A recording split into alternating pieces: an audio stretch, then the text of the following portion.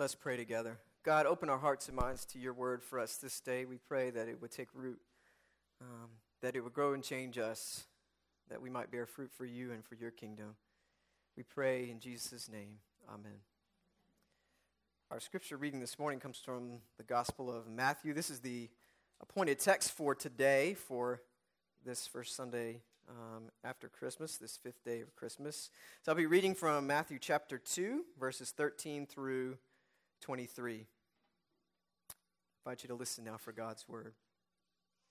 When the Magi had departed, an angel from the Lord appeared to Joseph in a dream and said, "Get up, take the child and his mother and escape to Egypt. Stay there until I tell you, for Herod will soon search for the child in order to kill him." Joseph got up and during the night took the child and his mother to Egypt. He stayed there until Herod died. This fulfilled what the Lord had spoken through the prophet, "I have called my son out of Egypt." When Herod knew the Magi had fooled him, he grew very angry. He sent soldiers to kill all the children in Bethlehem and in all the surrounding territory who were 2 years old and younger, according to the time that he had learned from the Magi. This fulfilled the word spoken through Jeremiah the prophet. A voice was heard in Ramah, weeping and much grieving, Rachel weeping for her children, and she did not want to be comforted because they were no more. After King Herod died, an angel from the Lord appeared in a dream to Joseph in Egypt. "Get up," the angel said, "and take the child and his mother and go to the land of Israel. Those who were trying to kill the child are dead." Joseph got up, took the child and his mother, and went to the land of Israel. But when he heard that Archelaus ruled over Judea in place of his father Herod, Joseph was afraid to go there. Having been warned in a dream, he went to the area of Galilee. He settled in a city called Nazareth, so that what was spoken through the prophets might be fulfilled. He will be called a Nazarene. This is the word of God for us, the people of God. Thanks be to God.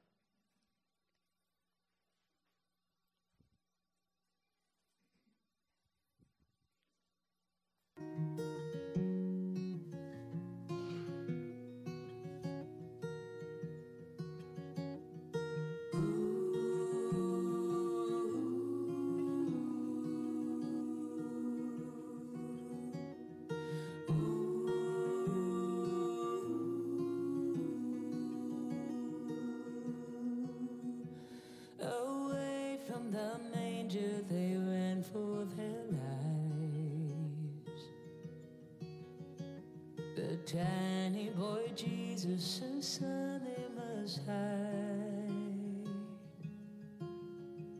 A dream came to Joseph, they fled in the night.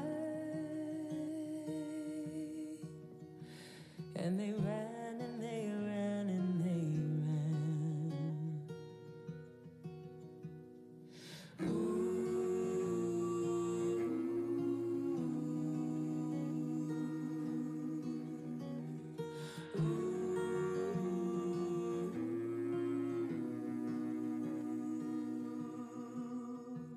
No stars in the sky, but the Spirit of God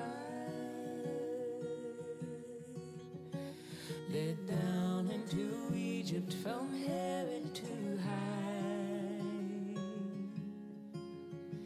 No place for his parents, no country or tribe. And they ran and they ran and they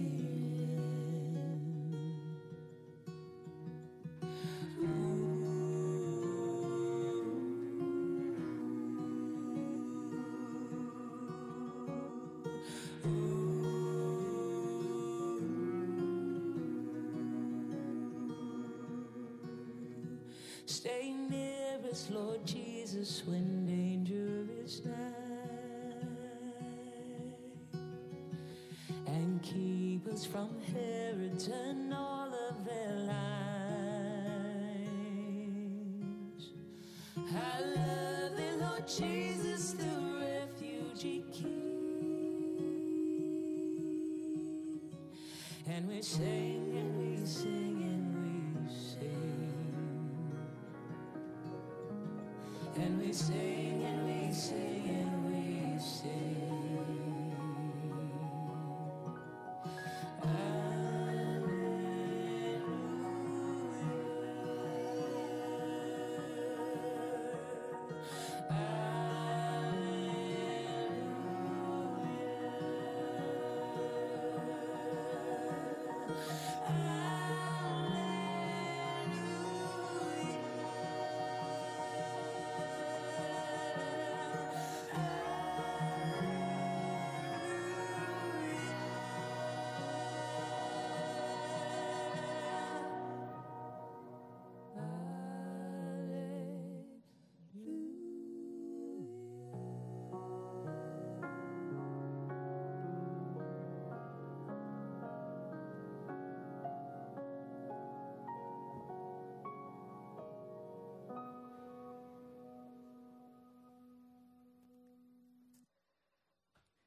Out of the manger and straight into danger.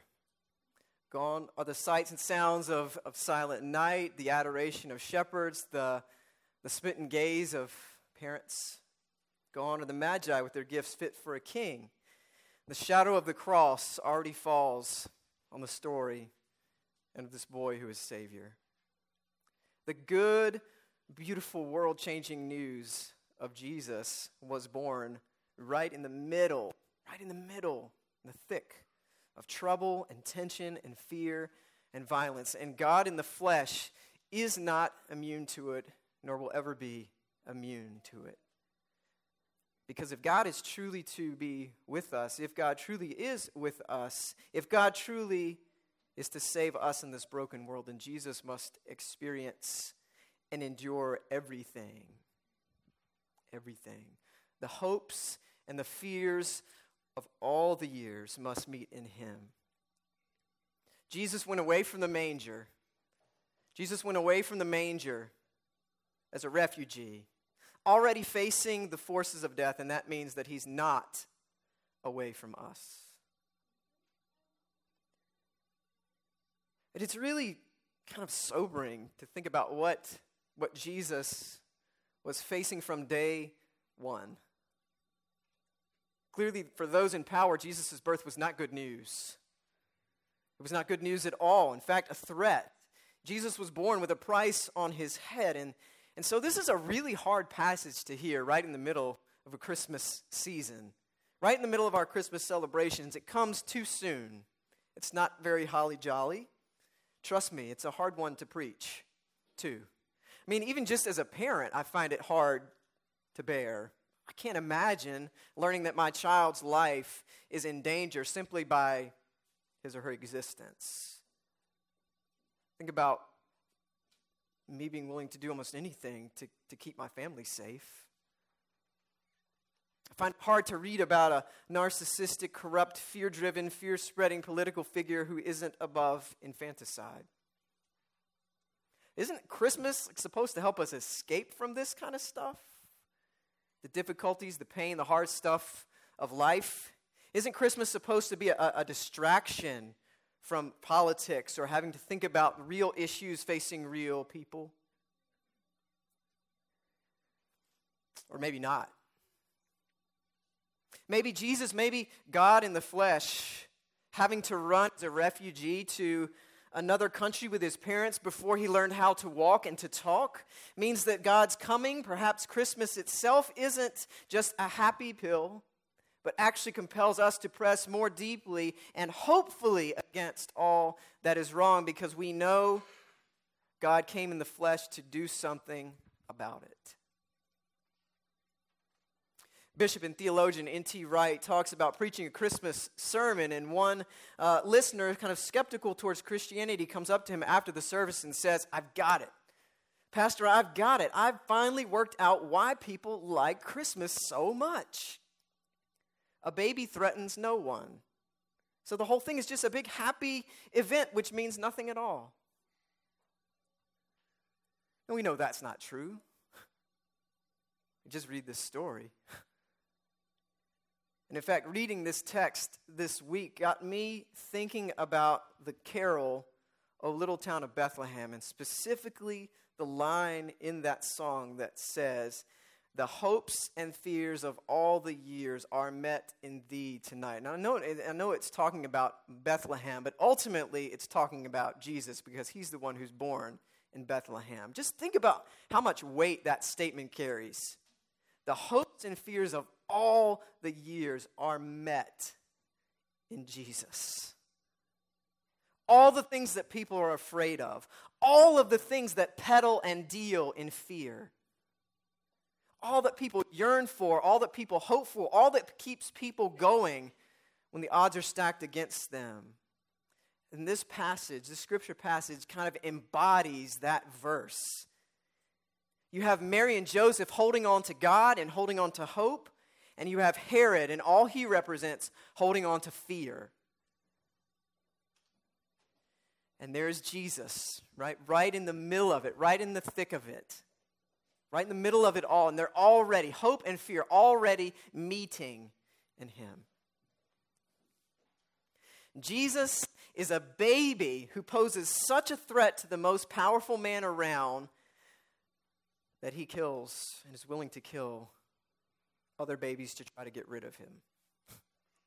Herod is afraid. And this is nothing new for him. This is the same Herod who had members of his own family killed, including his own wife, when he suspected them of scheming against him. This is the same Herod who gave orders when he was dying that the leading citizens of Jericho should be slaughtered to ensure that people would be weeping at his funeral.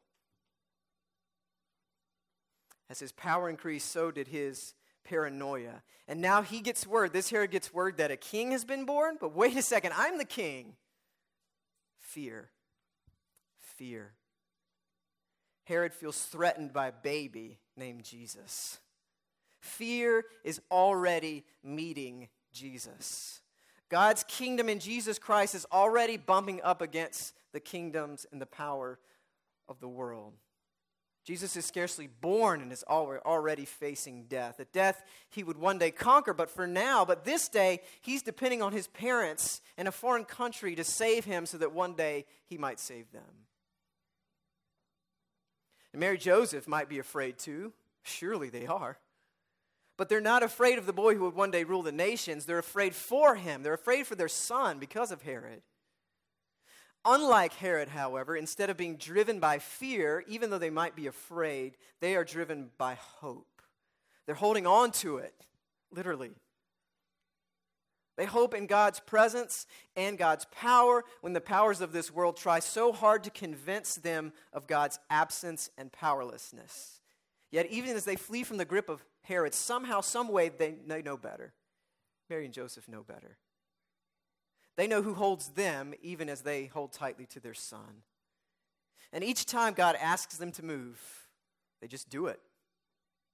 They just do it, trusting that God will be with them in Egypt, in Galilee, and wherever. Remember, Egypt had been a house of bondage to Israel, and particularly cruel to the infants of Israel. I mean, Moses, remember, was only spared when he was put in a basket and then found by Pharaoh's daughter. This is the place God delivered the Israelites from, rescued them from, and now it's to be the place of refuge for the Holy Family. You just have to love God's sense of irony. God will be with them even there. Hope. I mean, what else do you have, right? When you're running for your lives as a refugee, carrying the one that's not just your child, but God's child. That might sound kind of foreign to us, sitting here in this room, but the reality of parents running for their lives with their kids because they're scared and afraid to go home is very, very real, even today. It's reality for many people, whether at the Syrian border or the U.S.-Mexico border.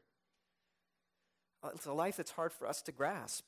Getting up in the middle of the night, going to a strange place, not knowing what lies ahead, but hoping and praying, surely it can't be worse than what we're trying to leave behind. Not knowing whether you'll be welcomed or turned away, loved or feared. Talk to a refugee and they'll tell you what it is to try and hold on to hope in the midst of fear. Jesus isn't just a child and a king. He's a refugee and a king. He knows hope and fear.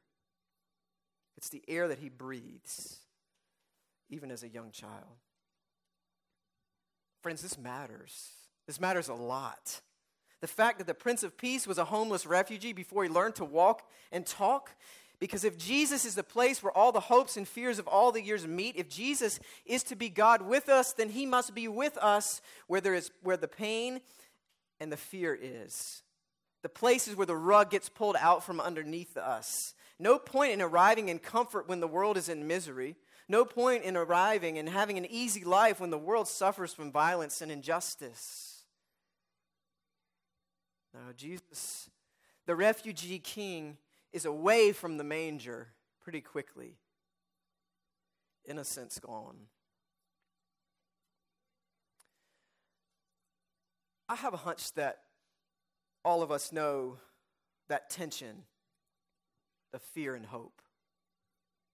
Feel it running through the center of our lives.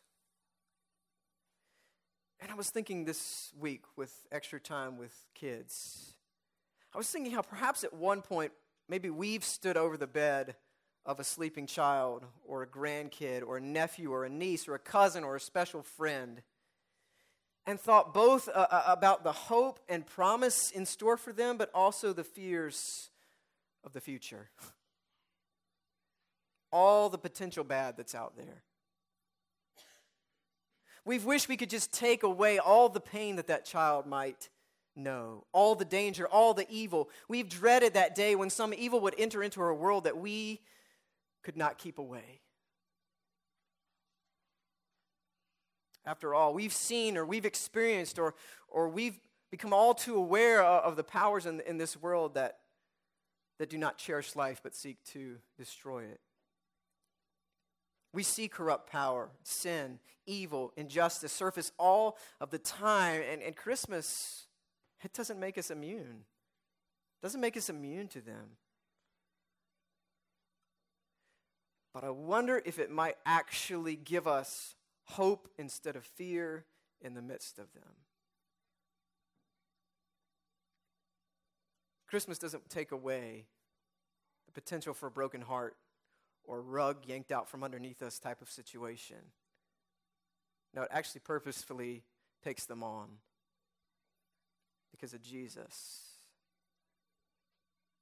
Because when hopes and fears are met in Him, hope wins out. Hope wins out.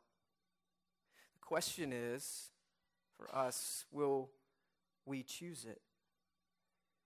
Will we choose it? Will we choose hope like Mary and Joseph or fear like Herod?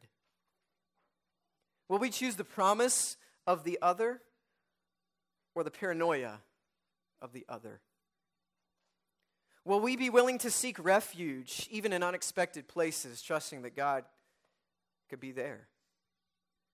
Will we be willing to offer it? When the Herods of the world, when sin and death try to convince us of God's absence, of God's seeming powerlessness, may we know better. May we know better because of who it is who is with us. The one who sought refuge that we might ultimately find it in Him. Friends, Christmas is not over, but I'm already kind of dreading packing the decorations up, putting the boxes away. Maybe you are too. And at first glance, maybe this story makes us think that Christmas is over too. It's not very Christmassy. It's pretty sobering after all. However, maybe it gets right to the heart of the God who is with us, the God who in Jesus was as vulnerable as any human being fleeing for their life as a refugee. The one in whom the hopes and fears of all the years are met right from the start. The one who was never and is never immune to despair and the pain of the world. The one who, when he grows up one day, did not ultimately flee from evil and from death, but took it all upon himself on the cross so that they might not have the final word. A child and yet a king. A refugee and yet a king. Crucified and yet a king. Away from the manger, but near to us. Hallelujah. And we sing and we sing and we sing. In the name of the Father, Son, and Holy Spirit. Amen.